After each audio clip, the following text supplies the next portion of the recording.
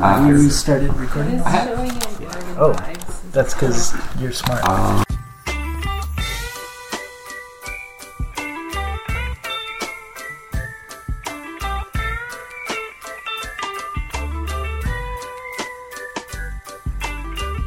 Welcome to the Sprocket Podcast, where we're simplifying the good life. I'm Guthrie Straw. And I'm Aaron Flores, broadcasting from the People's Republic of Portland, nestled in the heart of Cascadia. We're the show that brings you somewhat irreverent conversations about the intricacies of thinking locally with a global perspective and enjoying the best that life has to offer along the way. Covering bicycling, trains, transit, adventures, life hacks, and today, bike films. That's right. We've got Drew Coleman here in the studio. Hi there. Drew. How's it going? And Aileen Crotty. Hi, thanks for having me. So Drew is a filmmaker who is from around this area and has a film in Filmed by Bike for this year. Aileen is the festival director for Filmed by Bike, and frequent listeners may have heard those terms before. That is because, full disclosure, You better have been hearing this. Yeah. I also work for Filmed by Bike as the films coordinator. But in today's episode, I'll be more in the role of your Sprocket co-host with Aaron here. I'm excited to get into talking films, getting into the biking season, especially as the weather starts to pick up here. But first, how was your week, Aaron? Oh, it's been pretty busy. Yeah? What have you been up to? Well, so it's the spring break was last week for Portland Public, and I'm still wearing my employee badge here. And so it's like, our first week back, and it's always just kind of a mess. Some people still are getting... I mean, it's Thursday now. This is maybe a little bit too much inside baseball. It's Thursday now, so like everybody who was out is back, but how vacations go. It takes a couple days after the break for everybody to finally come back. It's kind of finding rhythm again. Yeah. So is that... What's that? How was your break? Well, my break was great. I think I talked about it a little bit last week. Did I? A little bit. Because I just got back from the airport. Spent it in Minneapolis biking around and totally fell in love with it just because the weather was nice. I will not go there in the winter. Well, I do go there in the winter. I don't get a choice. But I won't be biking there in the winter, I don't think. Fair enough. No bringing the Pugsley. Not yet. Okay. We'll see. You can work it. It's a little hard to fly standby with a Pugsley in tow. That's fair. It's worth mentioning, though, the sound might be a little different today. Yes. We unfortunately don't have access to the Airstream. Stream PDX, our sponsor, decided that it's time to run an event, and unfortunately that they just decided it's time. well, we got the email, and yes, so you might notice a little bit of echo in the room. We were talking a bit of audio stuff earlier before we started recording, but if it's a bit echoey, that is because we're recording in our living room, and that is that. So thank you for your understanding with the audio issues. And we will be back to the recording studio for next week. Yes, and good luck to Stream PDX at the event. Yeah. What's name I forget now. Yes, but yes. Good luck. All the best. It is a mobile studio, so part of me, like, even though we don't have the studio now, I'm glad, like, it's actually being mobile. Yeah. That's the nice thing about Airstream. Yeah. For sure. Let's see. So this week I went to the screening of The Bikes of Wrath. Yes. And that was fantastic. Aileen was also there. So good. It was so good. Yeah. Well, what did you think, Aileen? Oh, gosh. I loved it because we had shown, at Film by Bike, we had shown the trailer for The Bikes of Wrath back in 2017. The trailer itself was a movie. I mean, it held up, and that's why we showed it. So, fast forward, 2 years later, we get an email saying it's coming to Portland, and the filmmakers are going to be here from Australia. So it was a great experience to see it. It was at a major theater, a chain theater. The sound was excellent. The story was bigger than what we really saw in the trailer. It was funnier, but mostly it was a film that was really moving and beautiful about humanity, going across country, meeting people in small towns. And the way the story was told was beautiful. The filmmaker comes from a comedy background, so he's used to editing the comedy. Okay. So it wasn't crazy fast, punchy or anything, but there were some funny moments and they really hit well. Okay. So overall, I was just astounded by the quality of the film. I knew it would be good, but I didn't realize how much I would just be hanging like with my eyes on the screen. I had to go to the bathroom and I didn't want to leave because I didn't want to miss a minute of the film. Wow. And to me, that is a sign of a really good movie. Yes. And then, of course, meeting the filmmakers was quite a highlight as well. Yeah, absolutely. Charlie, when he was in Portland for the screening during Film by Bike, stayed with us, and we had the good fortune of hosting him again as him and Cam came through for the second time around.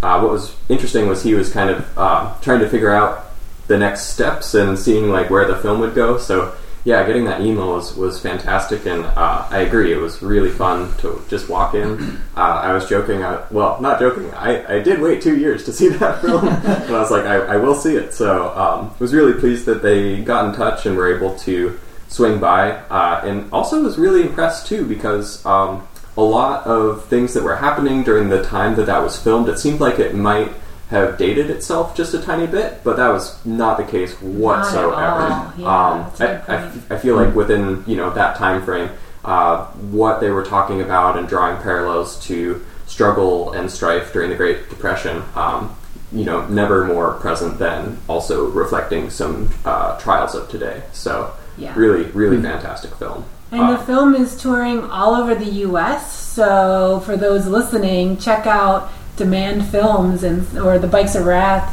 online and find out where it's going next, because it's going to 300 screens total. Yeah. At least for now. Probably more might get added too. Yeah, definitely. Always excited to see what those folks are up to.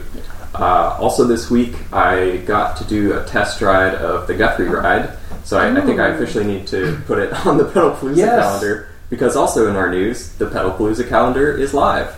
So if you have an event and you want other people to come join you for it, pedalshift.net or shift2bikes.org to the number 2, not TWO. But we'll have some more Pedalpalooza stuff as we get closer into the season there. And this one was sort of the Guthrie ride in like the very closest sense that it started out as a ride that I took friends on who came to town. So my roommate was very eloquently pointing out the other day that he hadn't been on the ride yet with me. So we went out at 10 p.m. Which is when it normally starts anyway. Yeah. Yes. On I think it was like Monday or Tuesday there, and we rode 23 miles somewhere in the proximity of Portland and had a really good time of it. So that was my week in bikes and my week in general. Yeah. Do you need some bolt cutters? Some bolt cutters? No. I figured out. So, yeah, the park portion was actually open this time. Okay. And I have found like the successful reroute to that. We hit some police officer interference like 2 years ago, but it was more that they were kicking people out of the park who had bonfires on the beach. And we weren't lighting bonfires. We were just trying to ride through a closed park with 40 people, or maybe 30 people. So yeah, no police this time, but survived unscathed. All right. And we were both a little tired by the end, so it's. I don't ride 23 miles in like a hard go as often as I used to. So more doing the commute thing these days, but looking forward to getting out and doing some weekend camping trips here soon. Yeah. Also, any listeners who are also Pedalpalooza leaders, get in touch with us. We want to feature your ride. We are also thinking of doing a Pedalpalooza episode or a pre-Pedalpalooza episode. So, get in touch with us. We'll put you on the show. Yeah, help us help you plug your ride. We'd love to see what you come up with. One topic that we were talking about after the screening was how many bike rides there still are that haven't been done in the context of Pedalpalooza. So if you've got a zany idea or an idea that has never occurred before, if you don't see it on the calendar, that's a great reason to put it on yourself and to make the ride that you want to see. I was joking, I think, with Sean Granton during our Freeways ride a couple of weeks ago that we should do the train tracks ride or the max tracks ride, and it basically is you line up with the tracks and you see who can make it the farthest. Probably more a tongue-in-cheek ride, and maybe a good support for our local wheel builders. But I don't know. I haven't seen a track ride yet, so you never know. But yeah, wear your elbow pads. Exactly. Or like Aaron, show up on the Pugsley and just grin as you ride on down. Yes. But yeah, we came here today to chat with Drew and Aileen. Drew, tell us a little bit about yourself and sort of what got you into film. So my day job is currently I'm an English literature and film studies teacher at a high school in Milwaukee, Oregon, at Rex Putnam High School, and I've been doing that for 23 years. I was an art major in college, and I figured I had to do something with that, and I ended up teaching for a long time, and I still am. And 15 years ago, they approached me to teach this class. At the time, it was called Art of the Film, and it just kind of reawoke this passion for visual art that had laid dormant for a long time. I was always a photographer when I was a kid, photo staff, and those kind of things. and then eventually it became an international baccalaureate course, and it's basically a college level film studies class. It's a 2-year program, and in order to inform that practice, I figured I don't know, it must have been 5-6 years ago, I just thought I should maybe make something to inform this thing, and I found that like all these things that I did throughout my life, from studying art and photography, teaching storytelling, and all these things, kind of came together in filmmaking, and that's kind of where I find myself today. And it's like, and it must speak to some people, because I've got it's fun. I'm working with some people, and and it's getting to the point now where, projects are coming we can talk about, but it's like I have to kind of evaluate the teaching versus the film and photography side. It's kind of starting to get like I'm really working 2 jobs, more or less. One isn't paying very well yet, but you work the one job to fund the job that you kind of. Well, right now the other one is just kind of breaking even, which is a good start. Oh yeah, like good start. Yeah, being able to cover my travel covered, and I'm on the road constantly now, and it's a good thing, but it's also very difficult with conceptualizing projects and post processing projects. I'm just kind of during the State of Cyclocross experience, I kind of figured out that workflow, and it's not sustainable, but it's maintainable. Okay. It's doable for the moment. You're burning the candle at both ends, but slowly at both ends. Slowly at both ends. Okay. And we do get some time. Like, I have summers coming up where I can make a lot of headway in certain things. But yeah, so that's kind of how I got into it. Yeah. And a lot of your work is bicycle focused. Was that just kind of a natural extension of that passion for you? Yeah, pretty much. I think, initially, I was a road racer and a cyclocross racer, and I got hurt a couple of years ago at Hetmere, which is just, I hate that race, but I did it every year, and I just 9th lap, hamstring popped, but I was really like, I don't know, I was at a point where my body hadn't really rested in 10 years of hard riding, and my doctor's like, do you want an excuse to stop? And I kind of was like, yes. He goes, well, you need to quit. Like, you're going to start, you need to recover, you need to rebuild yourself. And so in order to stay connected with the community, they're all my friends, I picked up my camera and started taking pictures, but really started doing video, again, as an extension of sharpening my skills initially for the course. And the videos people loved them, so I just kept doing them, right? And I ended up finding that I liked capturing that more than I liked racing it. But there's inherently something about bicycling that appeals to me. I think there's a lot of life that goes on through the course of a bike ride, and particularly when you're competing. There's this inherent drama in theater. I mean, it has story arc. It's an inherent story right into itself. It was also like a very accessible way to cut my teeth as a photographer and a videographer, and with very little pressure, and then, I mean, it's so easy today to do that. with YouTube and mirror, the DSLR revolution. I mean, their phones. I mean, you can do anything now for nothing. For no cost to anybody. There's no reason why anybody can't make a film, and that's.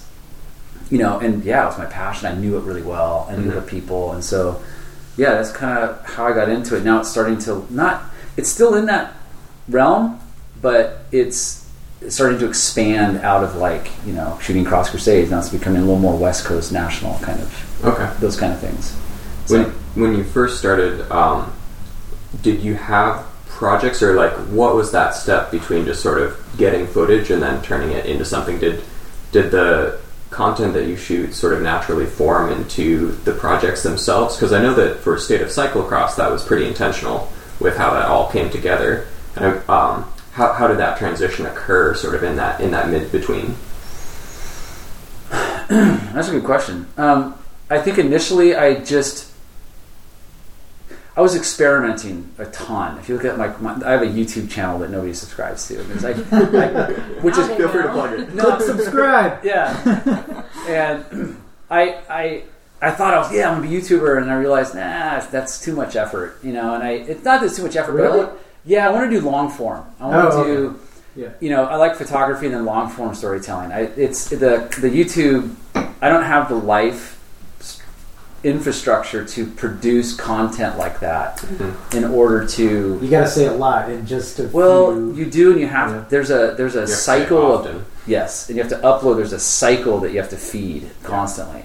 And I'm like, nope. This makes sense. Yeah. And I tried it for a bit, but it just became kind of a laboratory where I was just like, hey, I'm going to try this. I'm going to do that. I'm going to play with shutter angles, or I'm going to, I want to do slow. I think the first really good one I ever made is I went to the Franz Crit a couple years ago, which they don't run anymore, and I did the whole thing in super high frame rate and cut it to a Miles Davis song. Nice. I want to go opposite of what you'd expect from right. Everyone was rock and speed, and I was just no, let's go the other direction. Yeah. And people really liked. So you slowed down the everything. Film? Yeah, I was shooting 960 frames a second. 400. Just you've got another subscriber on right now. Super slow. But the camera I was doing it on, again, it's you learn. I look back on it, and the capture was just. It's just the concept was great.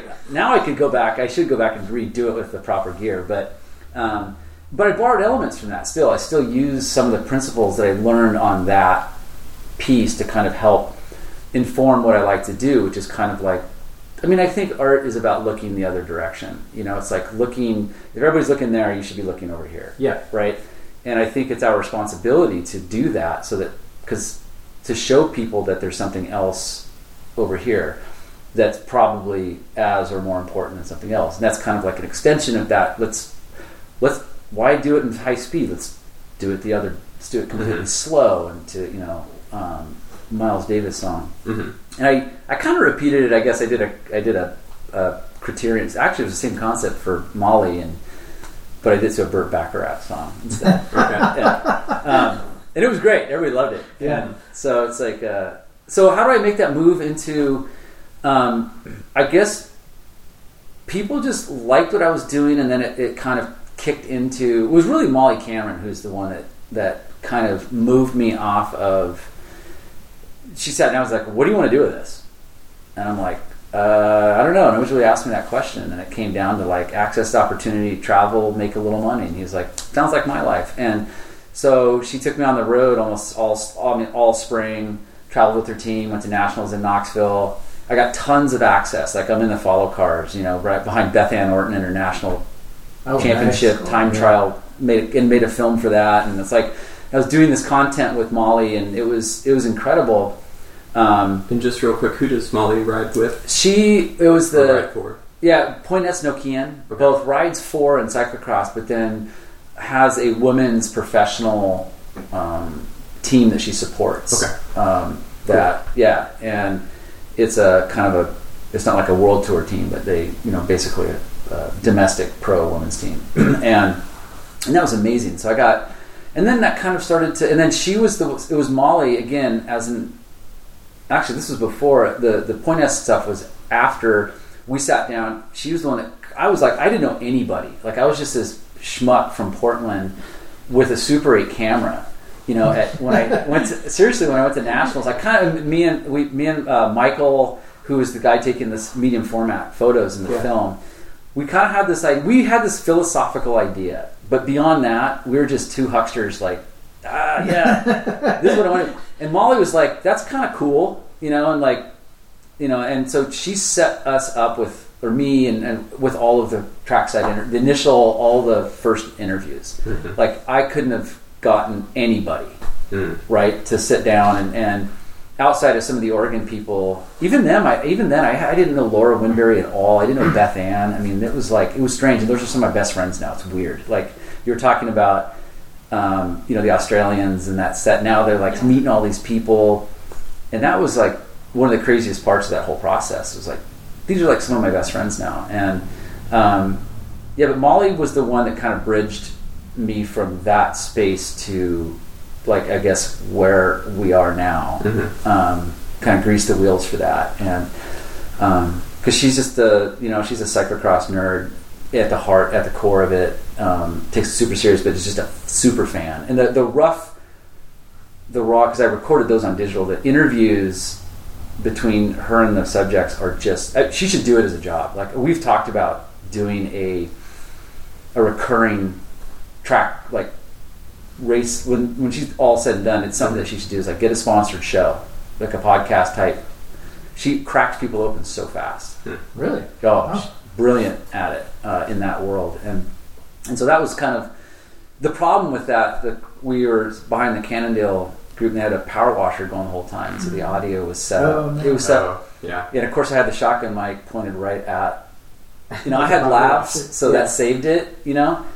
But, you know, I should have had it reversed, as you guys audio. But it was in those interviews where I figured out what the film should be. Yeah. And so then I had to go back and do all these pickups, and that was like that was this couple month process, is getting to interview all these new people with better equipment, and then knowing directed what you want to ask. But initially it was just myself and Michael with this concept about the lack of intentionality in photography, and that's what kind of started this whole thing. Because Phil, I don't know, you guys shoot with film at all? Not really, not much. Yeah. I was gonna say, Elaine does. Shoot photography film, yeah. It's 35 millimeter? And I used to shoot 120. Yeah. I love it. It's expensive, but it's worth it. Yeah, there's a great hashtag, stay broke, shoot film. Yeah. What do you love about it? What do you like about it?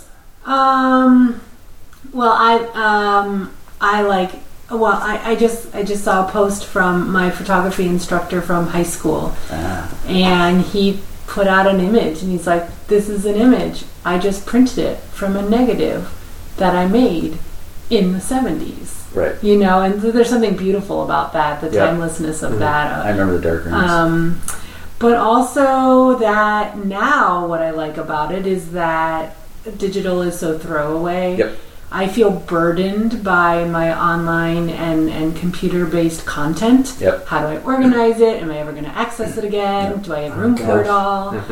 And I like that when I shoot film, I'm thinking about the cost. I'm a cheap ass, so I'm thinking about the cost, and I'm being more cautious. And I like that. I like also the free-form digital, try everything, but I also love those moments where you have to really be more careful and thoughtful. Yep. There's something really lovely about that. Yeah, I mean, that underpins, that's our whole thing. It's like, and for us it was, like I said, it was the best work I've ever done on a single day, and it was a long day, but I had to plan. You had to think through every shot, your sight lines, everything. You couldn't experiment. You sort of have to lay it out in your head before you set your focus. Shutter. Set your focus. You know, everything. Camera has to be set up. And in the end, I didn't even know if it worked. Like, I shot one test cassette before I went all in. Wow. Yeah. Yeah, I got the camera to test that it worked, and I did this Christmas thing, and it was the image was terrible. Like, I didn't know the camera, so I was doing. YouTube's amazing for many things. One of them is like, I basically, in theory, knew exactly what I was doing. Oh yeah, you get the instructional videos. Yeah, but it was all theoretical. Right. And I didn't know if it worked until I got the the reels back. Okay. And it was like, oh my God, this is amazing. It worked. And it was gorgeous and it was beautiful. And it was like, I don't know how it should have, there's so many spots where it could have just gone sideways. Mm-hmm. You know, I had no second camera, you know, it was so dumb in hindsight. And, but the point was that, like, cause Michael shoots, he's so incredible. He shoots fast-paced sports on a 74-year-old Rolleiflex. Like a 4x5? Yeah. Nice. Exactly. Just looking down. And not digital. Nope. He just sits there, and it's the oddest thing. Like, and then his good friend Andrew, they do also, like, they'll have the wooden, and they'll have the. Oh wow. They'll be under the hood and everything. They'll be under the hood. Wow. Yeah, it's pretty wild. It's so great to hear that people are still doing that. I just assumed that everything went digital in that. A lot of it does, but again, there's this idea of, I think there's intention, and that was the whole thing that underscored this, like what you were talking about. Like, it's going to cost you money. I was at Squid Bikes in Sacramento doing the screening, and I pointed out that at the time the numbers, that was like the second screen. I was like, yeah, this cost me like $1.30 a second to put this film. And Anthony Clark, who's one of their racers, goes, oh shit, I'd be dead broke. Imagine if every image that you took on your phone cost you money, right? And you would evaluate, do you want to take a picture of that cat? Of every meal? Yeah, of every meal. Exactly. It costs more than the meal. Yeah, and I think you pointed out something that was important about the volume. It's the most photographed era in human history, but the least consumed. The high noise, low resolution. Yeah. I mean, if you think about... and this struck me recently. We moved my father out of his house into a retirement community, and so my brother and I were going through the house and boxes of pictures of prints. Man. Yeah, and it got me thinking, like, what are my kids going to sort through the hard drives? Yeah, are they going to sort through the cloud? No, and there's no hard evidence of their childhood. It's just digital, and that's a little unnerving to me. And so, that is a part. That's why we created, like, we don't upload, we won't show it on online. This film, we can't find it online. Yeah, tell us. So the intention behind that, I think it's brilliant. Yeah. So, and as extension of that is like, we did a book, like as a part of like the print side, but we did a photo book, and there's a DVD, and we only sold 70 of them. That's how many people. I mean, that's it. Like, there's only 70 going to be made. I'll have a few extra, but it's like technically there's 100 made, but we sold 70, so I have like 30 that are floating out there. And so that's the only way to see it now. Is it'll only live on those DVDs, which is part of the gag, right? Who has a DVD player anymore? Like, Apple's phasing out DVD players. Yeah. We actually entertain putting on a VHS tape. To really make you earn it, right? Right. No, that's a good point. But the point was, the philosophy behind that whole idea is the second side is how we consume media. It's not so much, it's not even the souvenir, because we lack souvenirs today, like, which is kind of what those prints are. But the other idea is how we experience media, which is it's customized. It's for ourselves. It's like I get to use my phone, or I can get to watch it on whatever I want, how I want, and when I want. I can put it on the watch later list, which we never go back to. Let's be honest. Or we watch 2 minutes of it and we walk away from it. We come back to it maybe. And so it's on, but then you've got like something else going on. Or something else interrupts it. And we're never fully present. And I think we decided that we want people fully. You had to turn off your cell phones. You had to be fully present, because if you missed it, you're never going to see it again unless you went to another screening. And that's how we used to have to watch things when we were kids. Right. You had to keep going back to theater. I had to go back to theater. And then when VHS came out, it was like, oh my gosh, I can record it. But and even before then, the idea of a film coming back to the theater was even right. Something unheard you thought of. it was dead and gone. Yeah. When the first Star Wars came back, that was part to promote the second one coming out, but still, it that's came a good back point. and everyone was like, "Oh my gosh, these things come back!" Yeah. You know? And so, and that was the whole thing. In fact, that's what, and we even avoided theatrical releases, because we wanted we wanted community atmosphere, like food, drink. It was short enough that you could stand through it if you wanted to. I mean, 23 minutes was the right length for that, and then we would have a party afterwards. And so that was the whole. You know, so it's about community being together and experience, making it an experience as opposed to, you know, just this thing that I can do whatever I want with. It's like, no, you got to see it on our terms. I think that's something that I feel like is happening.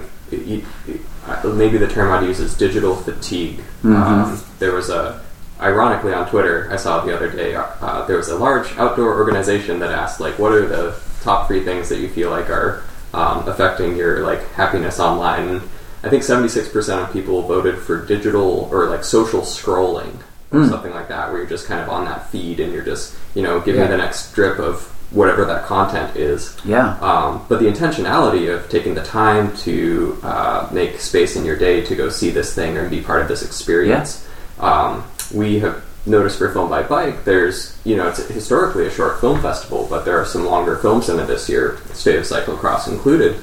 But people have been wanting more to go in and to put the device down and to escape from that world, because it's just so much.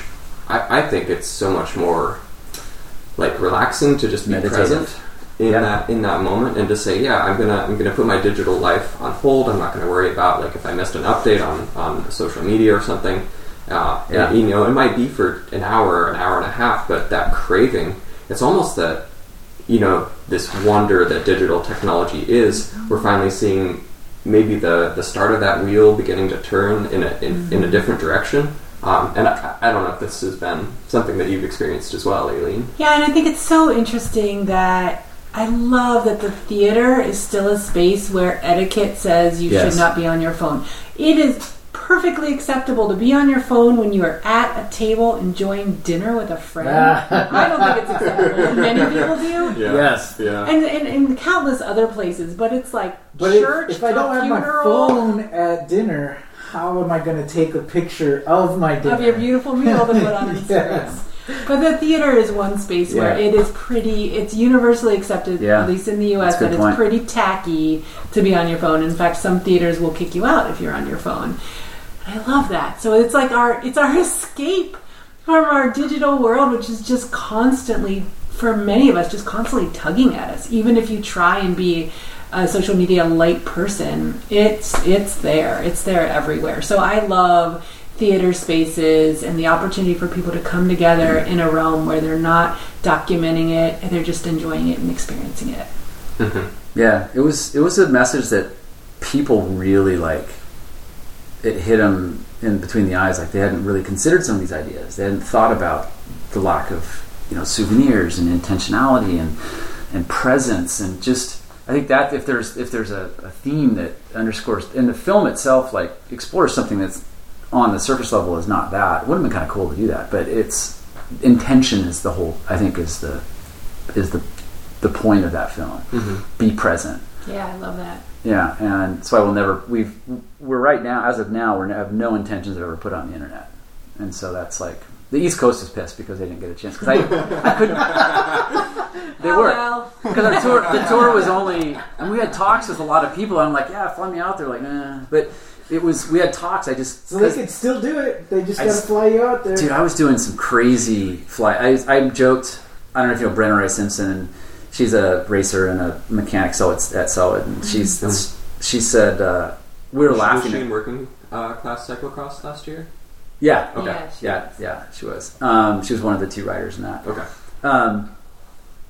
We were joking about that lifestyle because she's like on the road constantly, and I said basically it wasn't a road trip for me if I didn't sleep in my car or take a red eye. Like I had some turnarounds this past year hustling the film, and I liked it. Yeah, the hustle's fun. It is fun. I'd never really done that before, and I was kind of worried about it. But then once you know, it's okay to ask, and like it was fun. And I wanted to get to the east, but that was like I couldn't. Like the flight times, I just couldn't, like with my job, I just couldn't do it. Yeah. So I don't know. There are some people asking about, hey, you can do an East Coast tour. Sure. And that could be a thing. Mm-hmm. I mean, in an 8-hour flight though, for something that may or may not happen, that's a lot to ask. It is, and I can't foot that bill, and Yeah. that's the thing. And so you'd have to like package it with, or I'd need a distributor, somebody that can help do that. But part of the experience was because it was a short film. Like I mandated, like we did one remote screening, and just as experiments, and it went okay. A guy kind of filmed for. There were some people that weren't kind of really paying attention, and it was like that. Part of the experience, I think, was delivering the talk. I would do a talk at the beginning, and deliver kind of what we just talked about, and then we Q&A at the end, and that was really fun. It went all over the place. For getting back to film, what film camera were you using? I used a Canon 814 XLS. Okay. It was the last production. It was 1983. It was the last year Canon made a Super 8 film. It had the ability to record sound, but they don't make sound Super 8 film anymore. Gotcha. So they basically take 35 millimeter film and they subcut it now and perforate it. So have you heard about this? I don't really know what I'm talking about because I just heard a clip on NPR about it and wasn't fully paying attention. But there is a beer that came out that can develop Super 8 film. What? It has something to do with like the acidity. It's just right. in the beer. It has to do with what? Okay, that might be the most Portland thing I've ever I heard. wish you guys knew more about it. It's a brewery that discovered that if you put like a high amount of like B12 in the beer, it like something happens and you can actually develop film with it. And I want to know more about this because it could revolutionize the ability for more people to shoot film. Because still buying it's going to be expensive, but maybe now you could. Well, that's the irony of Super 8 is it was super. The point of it was ridiculously cheap. Yeah. Oh yeah. You know, and it's, I guess in the film world it still is. But all my uncles have the whole hand crank. Yeah, I remember those. No, this one was this camera was pretty amazing. Like it can do pretty much anything that you can do with a. You can do like in terms of time lapse. You can do slow motion. You can do. Yeah, it was incredible. That was my one wish is that I'd done more slow-mo because I didn't realize how good it was going to be. Because every time you hit it, it doubles the frame rate. It's like zzz, and you're like, oh, that's money. Like, that's yeah. Oh, that's $10. That's a $10 shot. So for your IB classes, and kind of the thing for me is my dad used to shoot film, and so when I got into it, he was really excited to kind of pass on a lot of that knowledge. Because, like you said, you shoot and it either works or it doesn't. Yeah. And then a lot of those concepts, like they're still there in the digital realm, but shooting black and white on digital or just shooting film, that I think that teaches you the basics, unforgivingly, but so well. And that for me was something that I felt like really accelerated. Is the first time you go full manual, or the first time that you really just force yourself to work on technique. Film is really great at enforcing that because it either works or it doesn't. No, you're 100% right. Like I think there's the theme that you mentioned about the cost of it. Like you learn those lessons really quick when you get a stack of your prints back and 3 are in focus, and you just spent $15, and you're like, oh, really? Yeah. And you're really bummed out. So you really you force yourself to learn. I like the word is unforgiving. Whereas digital, it's like you can rip off 100 pictures and you can instantly. And even if it isn't right, you can see it right away. You can always edit or balance it out. That's right. You can see it right away, and it's funny because I love digital cameras. I mean, I use them all the time. I have an old Minolta that I use for stills because I like that practice. In the Super 8, which I've only used that one time. So far, I've got another thing coming up that I might experiment with it. But it's the digital camera gets so easy. Like the autofocusing system on my stills camera with the lenses, it's ridiculous. And so I'll often take I'll take those legacy vintage Minolta lenses, then I adapt them to the body, so it forces you to shoot manually. Yeah. And I love doing that. Like you have to really think through. Okay, you have to have a focus zone, and then let them ride through it. And you can. It's still cheating a little bit because you can burst photo. Yeah. You're guaranteed something in focus if you've got it. But it's still, like I did a Cross Crusade, the Rainier race this year, and I think I shot maybe 400 50, maybe 450 stills. Normally at a race, I'd be like 1,500. Mm-hmm. Yeah, and it was great to like. Hey, I only have 450. I was gonna say, and they were all like 1,500, and they were so much better too. That was the thing, because yeah. again, comes back to being intentional and present. Yeah. Well, and I think there's a bit of a trade-off between digital and like analog in that, digital definitely democratized the playing field. Absolutely. And it got the technology in the hands of people who otherwise either couldn't afford or just wouldn't be motivated to do so. Absolutely. And I would say that's maybe a pretty good like starting point. But again, like it just added also so much more noise to an already, I don't know, easily overwhelming medium, I think. Yeah. But yeah, it was, like you said, the principles are the same though. Like, yeah. But yeah,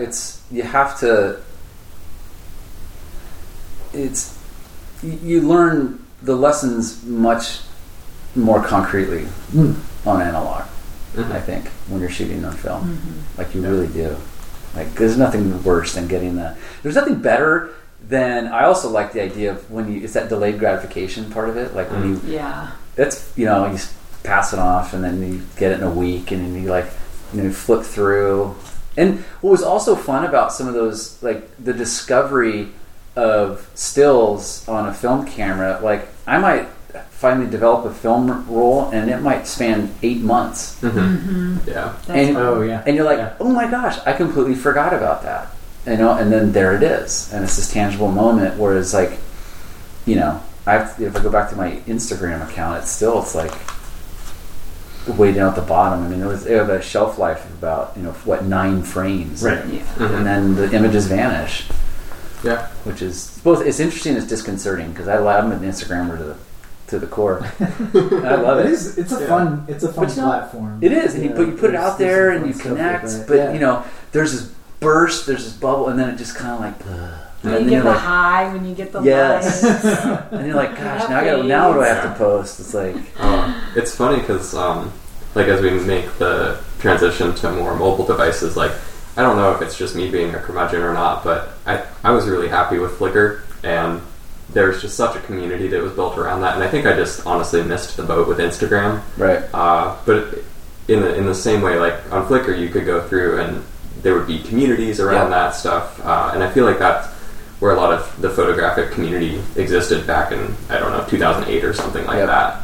But with Instagram, it's nice in the way that you can connect, and so shooting for oneself or shooting for other people, I think like we were talking about earlier, Drew, just in regards to the motivation, is if the motivation is coming from within, like it doesn't really matter what platform you're on, if you're shooting digital, if you're shooting manual, like I think at the end of the day it should be done for oneself. Always.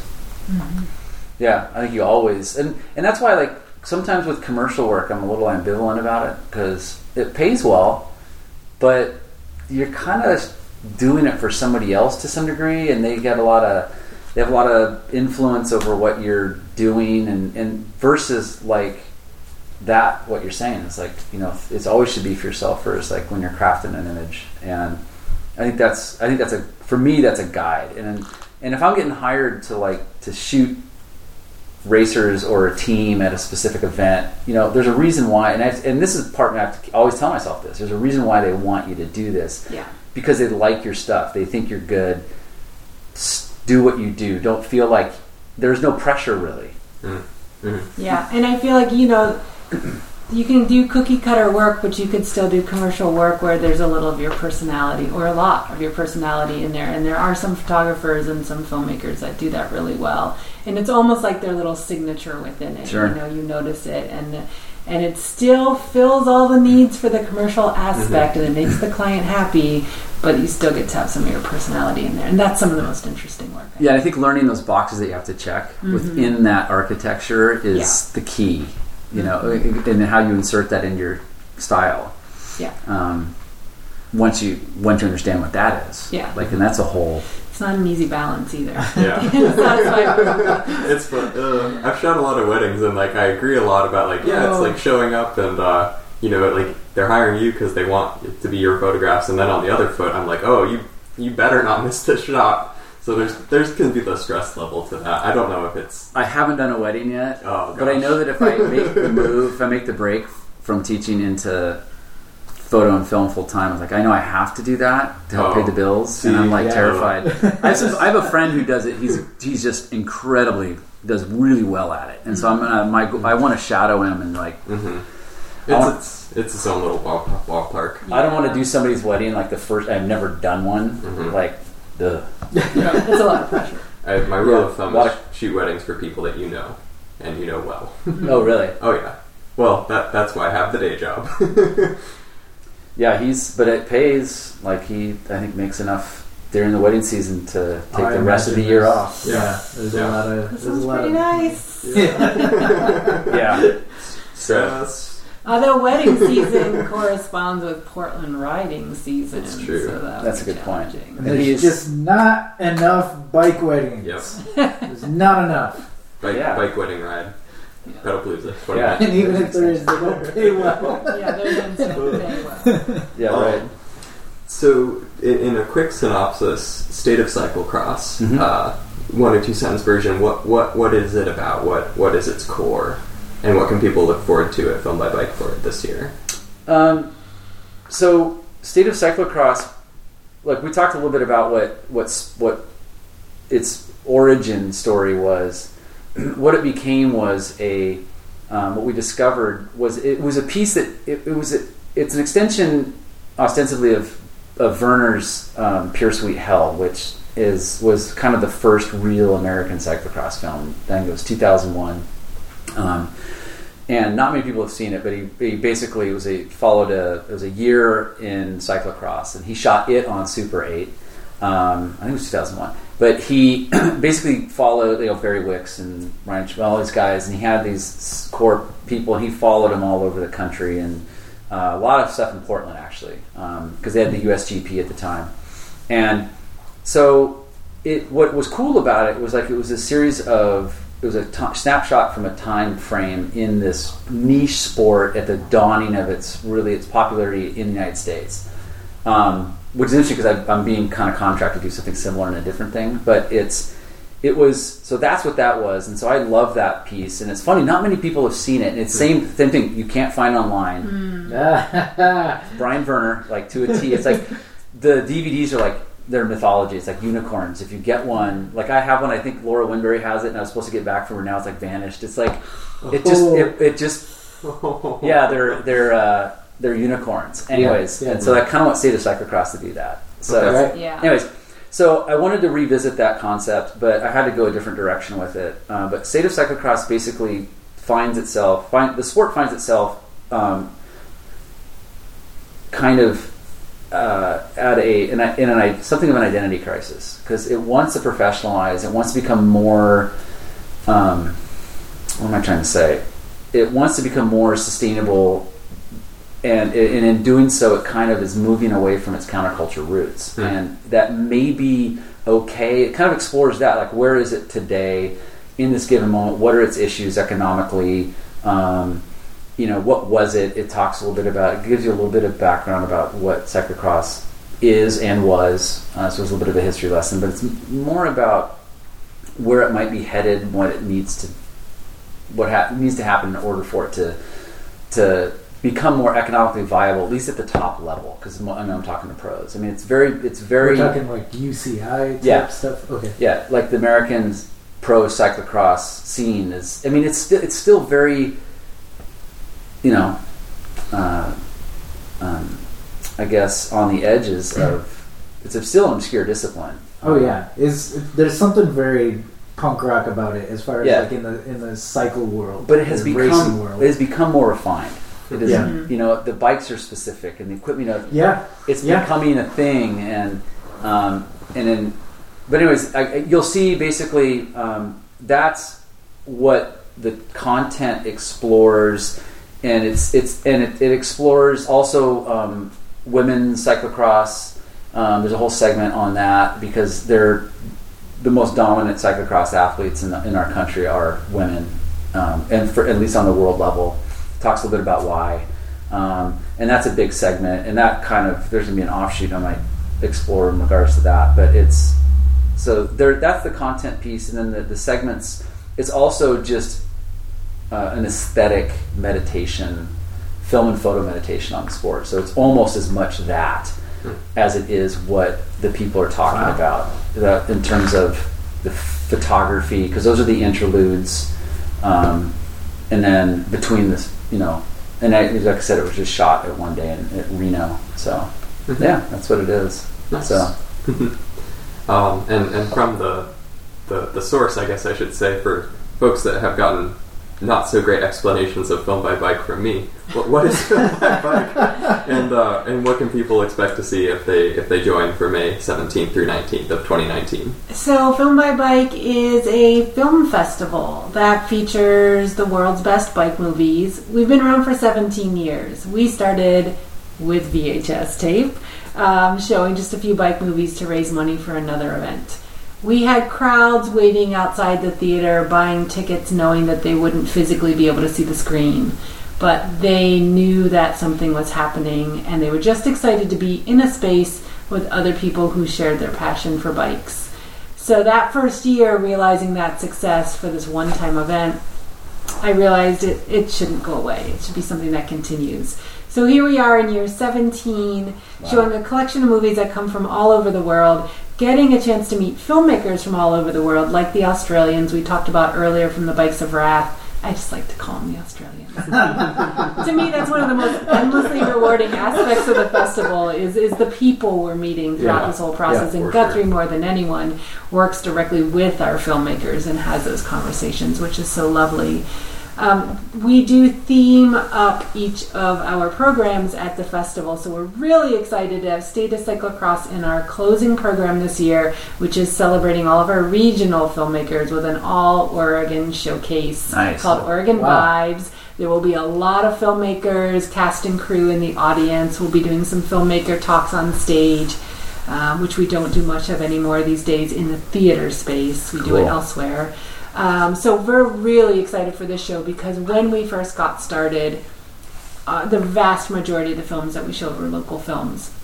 And as we've grown, and as our local filmmakers got a little tired of making films for us and moved on to other projects, and then maybe came back to us. But as we've grown and broadened our global community of filmmakers, we're seeing fewer local films in the festival, and this year was an exception to that, which was great because we were hoping to do more of a regional showcase. Awesome. So it's great to have this incredible collection. We're excited for local filmmakers to get to know each other better. We have a strong filmmaking community in general here in Portland, and in Oregon, and filmmakers are really warm and open group that likes to connect and meet each other, and that's an aspect I've really gotten to know more of over the last few years, now that we've broadened to be more than just a bike event, but we're more of a film event also now, and getting to know the film community in our region's been really wonderful. It's a very, very supportive community of people, so add bikes to that mix and it's just sort of a dream come true. Yeah.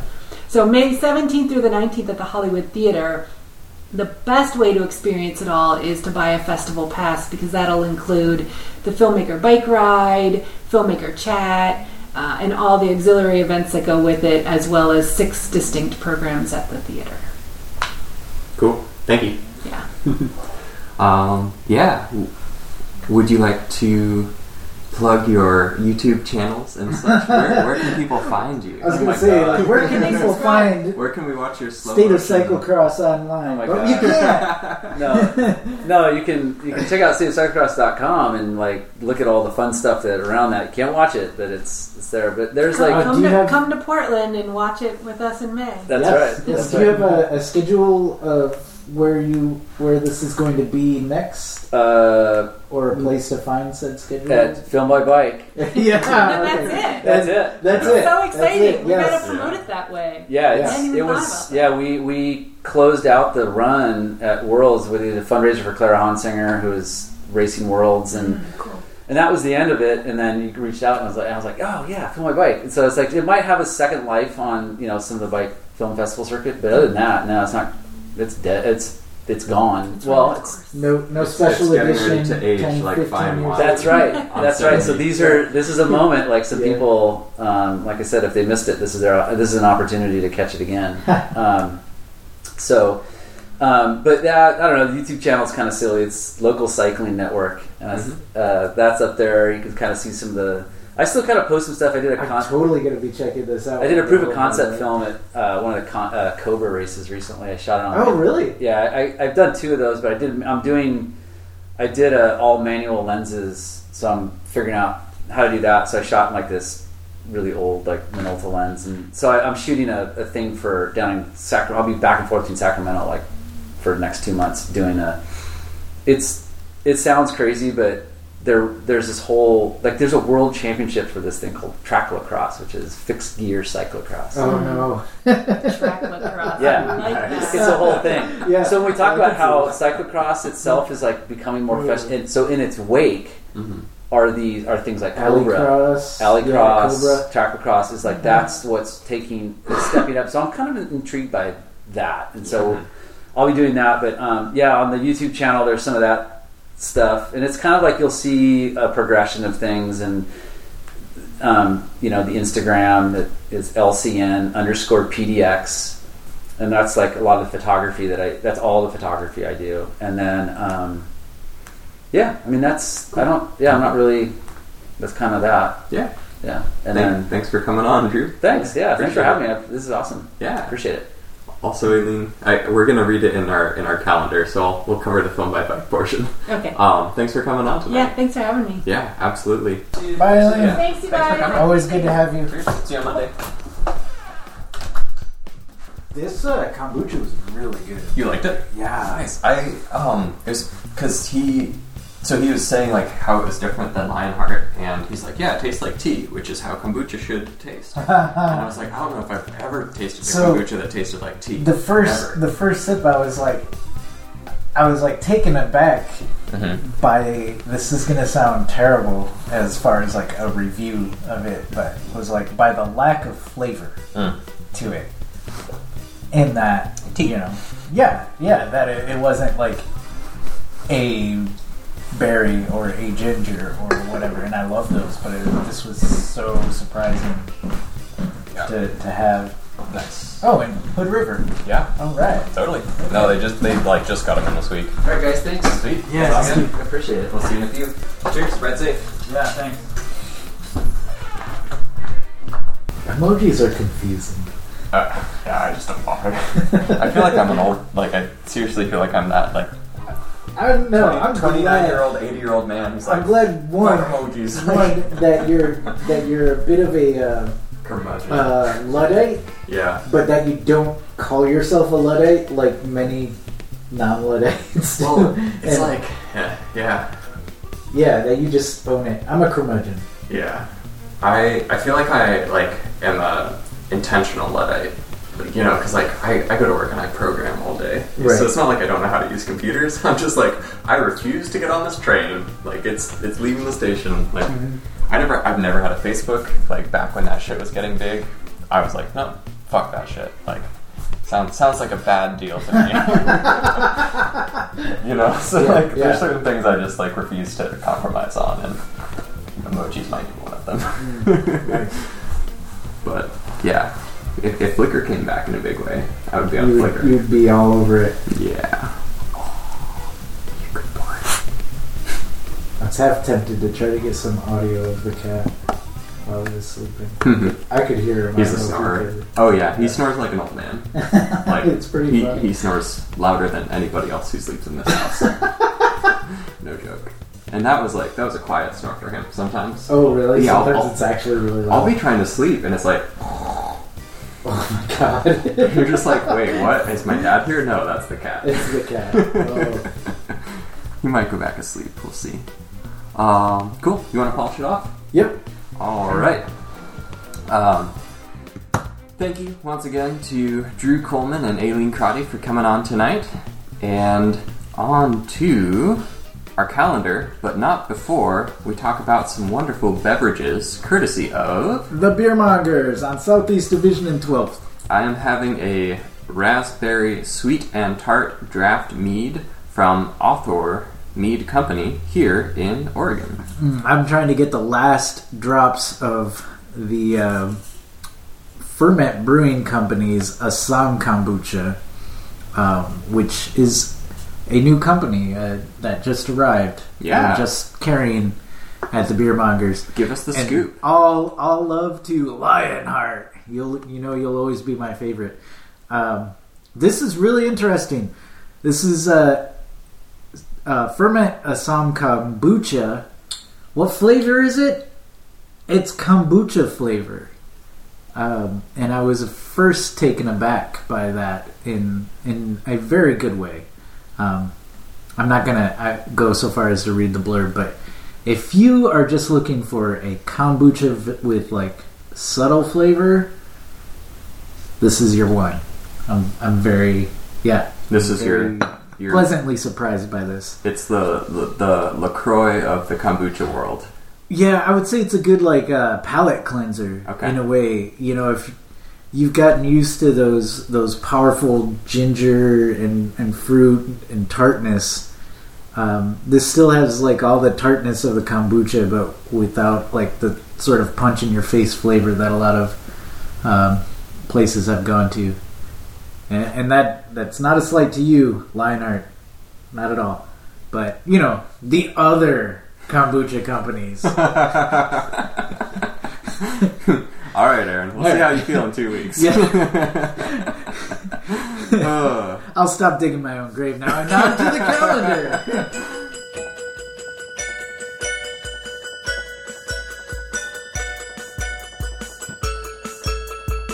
The second Thursday of every month is the Joyful Riders Club in Minneapolis. The second Friday of every month, the Boston Bike Party. Also the second Friday of every month, the Indianapolis Bike Party. Also the second Friday of every month, the East Bay Bike Party. Last Friday of every month, the Baltimore Bike Party. Every second Sunday of every month, here in Portland, the Corvidae Bike Club. Oh my gosh, I'm so off my game. Hey, it's that new kombucha. What can you say?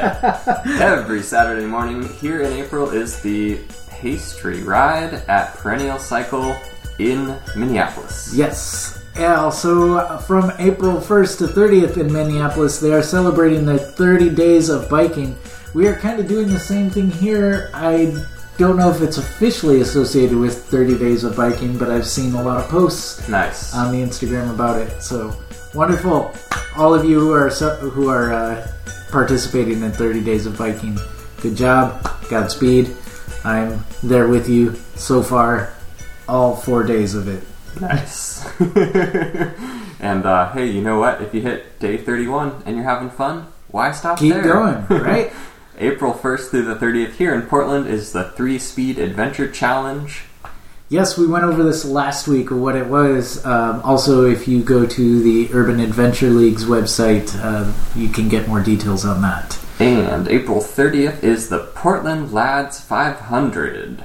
I need to put that on my calendar because I don't work that day for the first time in 5 years. Well, then it looks like Sprocket Podcast has back a on team. the menu. Yes! All right, April 24th, the Sturmey Archer Hub Overhaul Workshop at Golden Pliers. And May 15th, the Santa Cruz Ride of Silence in memory of friends and loved ones killed by drivers while riding bikes. Meets in Abbott Square for a 6:30 p.m. departure. Greg encourages listeners to seek out a Ride of Silence event in your town. Thank you so much for sending us that ride, Greg. May 17th through 19th, we've talked about this, Film by Bike right here in beautiful Portland, Oregon. And May 26th is the P-Town Throwdown 2019, which departs from? Or meets at Daddy's Sport Shop. I'm so happy there's a place called Daddy's Sport Shop. Yes.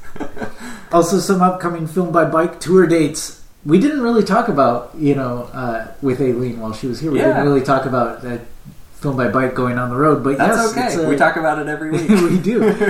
Victor, Idaho, May 17th. Champaign-Urbana, Illinois, May 29th. Crested Butte, Colorado, June 27th. Dallas, Texas, June 29th. Detroit, July 12th. Missoula, Montana, September 15th. Bendigo, Australia, October 4th. And Akron, Ohio. Keep it real, Akron, November 3rd. And Miles of Portraits team is still taking their tour to REI in the Southwest, riding their bikes 2,000 miles from LA to Santa Fe, New Mexico, and stopping along the way April 9th at Tucson, Arizona, May 4th, Santa Fe, New Mexico, and May 11th in Albuquerque, New Mexico. And we do have one headline news. Nice. Right coming up. Brock, edit out this pause while I look it up. Can compare with the thrill of a brand new bike.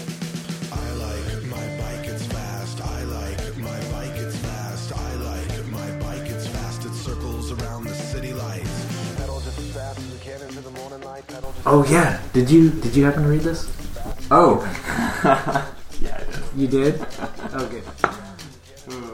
You know there's an Instagram feed for that. Oh really? Cute kitties on bikes. It's a thing. Is it like, oh crap, I can't look it up. That's okay. And you know what we don't have for this week? We don't have mail, do we? This is true. Oh my gosh. It's been a quiet week. It's been a quiet at week. Sprocket headquarters. Well, I've been busy doing other things. Our trailer ran We've off. been busy doing other things. And apparently so have our listeners. And that's okay. Yeah. Every now and then, it's okay not to have headlines. I would say a headline is, most notably since our recording last week, there have been a couple of things coming down the pipe in regards to the No i5 PDX. I don't have any pulling specifically, but Metro has stepped in with a comment, as well as a couple of state legislatures. So if you did write a comment, thank you so much. And if you didn't, that is perfectly fine too. But it sounds like there might be a rumble in the jungle beginning to brew as far as opposition towards in my personal opinion, a pretty mindless project going into Portland here. So I'm yes in my backyard almost all the days, but not in this case, so I'll leave it at that. Well, in this case it shouldn't be in anyone's backyard. Yeah, it's more like a let's not build more freeways in backyards or anywhere. But what do I know? I just ride a bike all over. Yes. Yeah, that is a wrap. That is all we got. Thank all you. right, everybody. Hey, thank you all for your support. If you feel like, if you've been listening for a while and you feel like supporting us, we are on Patreon. But again, no pressure. We are listener supported, but we will never pitch you a tote bag. This is true. You can go to other people who have tote bags that we do not. Mainly, if you've lent us your ears at any point in time, thanks for listening. It's nice to be out there. So thanks. You ready for this? Let's do it. The Sprocket Podcast is produced at Stream PDX Community Audio Studio thanks to the generous support of OpenSignal. Our website is thesprocketpodcast.com. Email to thesprocketpodcast@gmail.com. Call or text to 503-847-9774. Twitter and the Instagrams at Sprocket Podcast. Thanks to Ryan J. Lane for our theme music. Hurtbird for our headline sounder. Marcus Norman for graphic design. And thanks to our sustaining donors, Shadowfoot, Katharina Mellengard, Wayne Norman, Eric Iverson. Cameron Lean, Richard Wazinski, Tim Mooney. I look forward to our episode soon. Glenn Kubish, Matt Kelly, Eric Weiss. Todd Parker, Dan Gebhardt, who's a time traveler. Dave Knows. Chris Smith, Caleb Jenkinson, J.P. Cooley. Andrew in Colorado, Drew the Welder, Anna. Peanut Butter Jar Matt, Marco Lowe, Rich Otterstrom. Andre Johnson, King of Division, Richard G. Guthrie Straw, who is sitting right next to me on this comfortable couch. Aaron Green, author of We Were Like Sons and founder of the Regranary. Campsite, Mac Nurse David, Nathan Fulton. Chris Rawson, Rory in Michigan, Michael Flournoy. Jeremy Kitchen, David Belay, Tim Coleman. Harry Hugel, E.J. Finneran, Brad Hipwell. Thomas Scato, Keith Hutchinson, Ranger Tom. Joyce Wilson, Ryan Tam, Derek Wagner. Jason Oftenberg, Microcosm Publishing, David Moore. Todd Grossbeck, Chris Barron, Chris Barron. Sean Baird, Simon, Gregory Braithwaite, thanks for the ride. Oh yeah, Ryan Morrow, Jimmy Diesel, Dude Luna. Matthew Rooks, Marshall, Paula at Funatake Cyclecraft. Philip M, Spartan Dale, no relation. Mr. T, who never really left, Bike Initiative Keweenaw, Sarah G, and this week Michael B. Thank you for your generous donation, and to all of our former donors who've helped us get this far. Now, brush your teeth. And go to bed.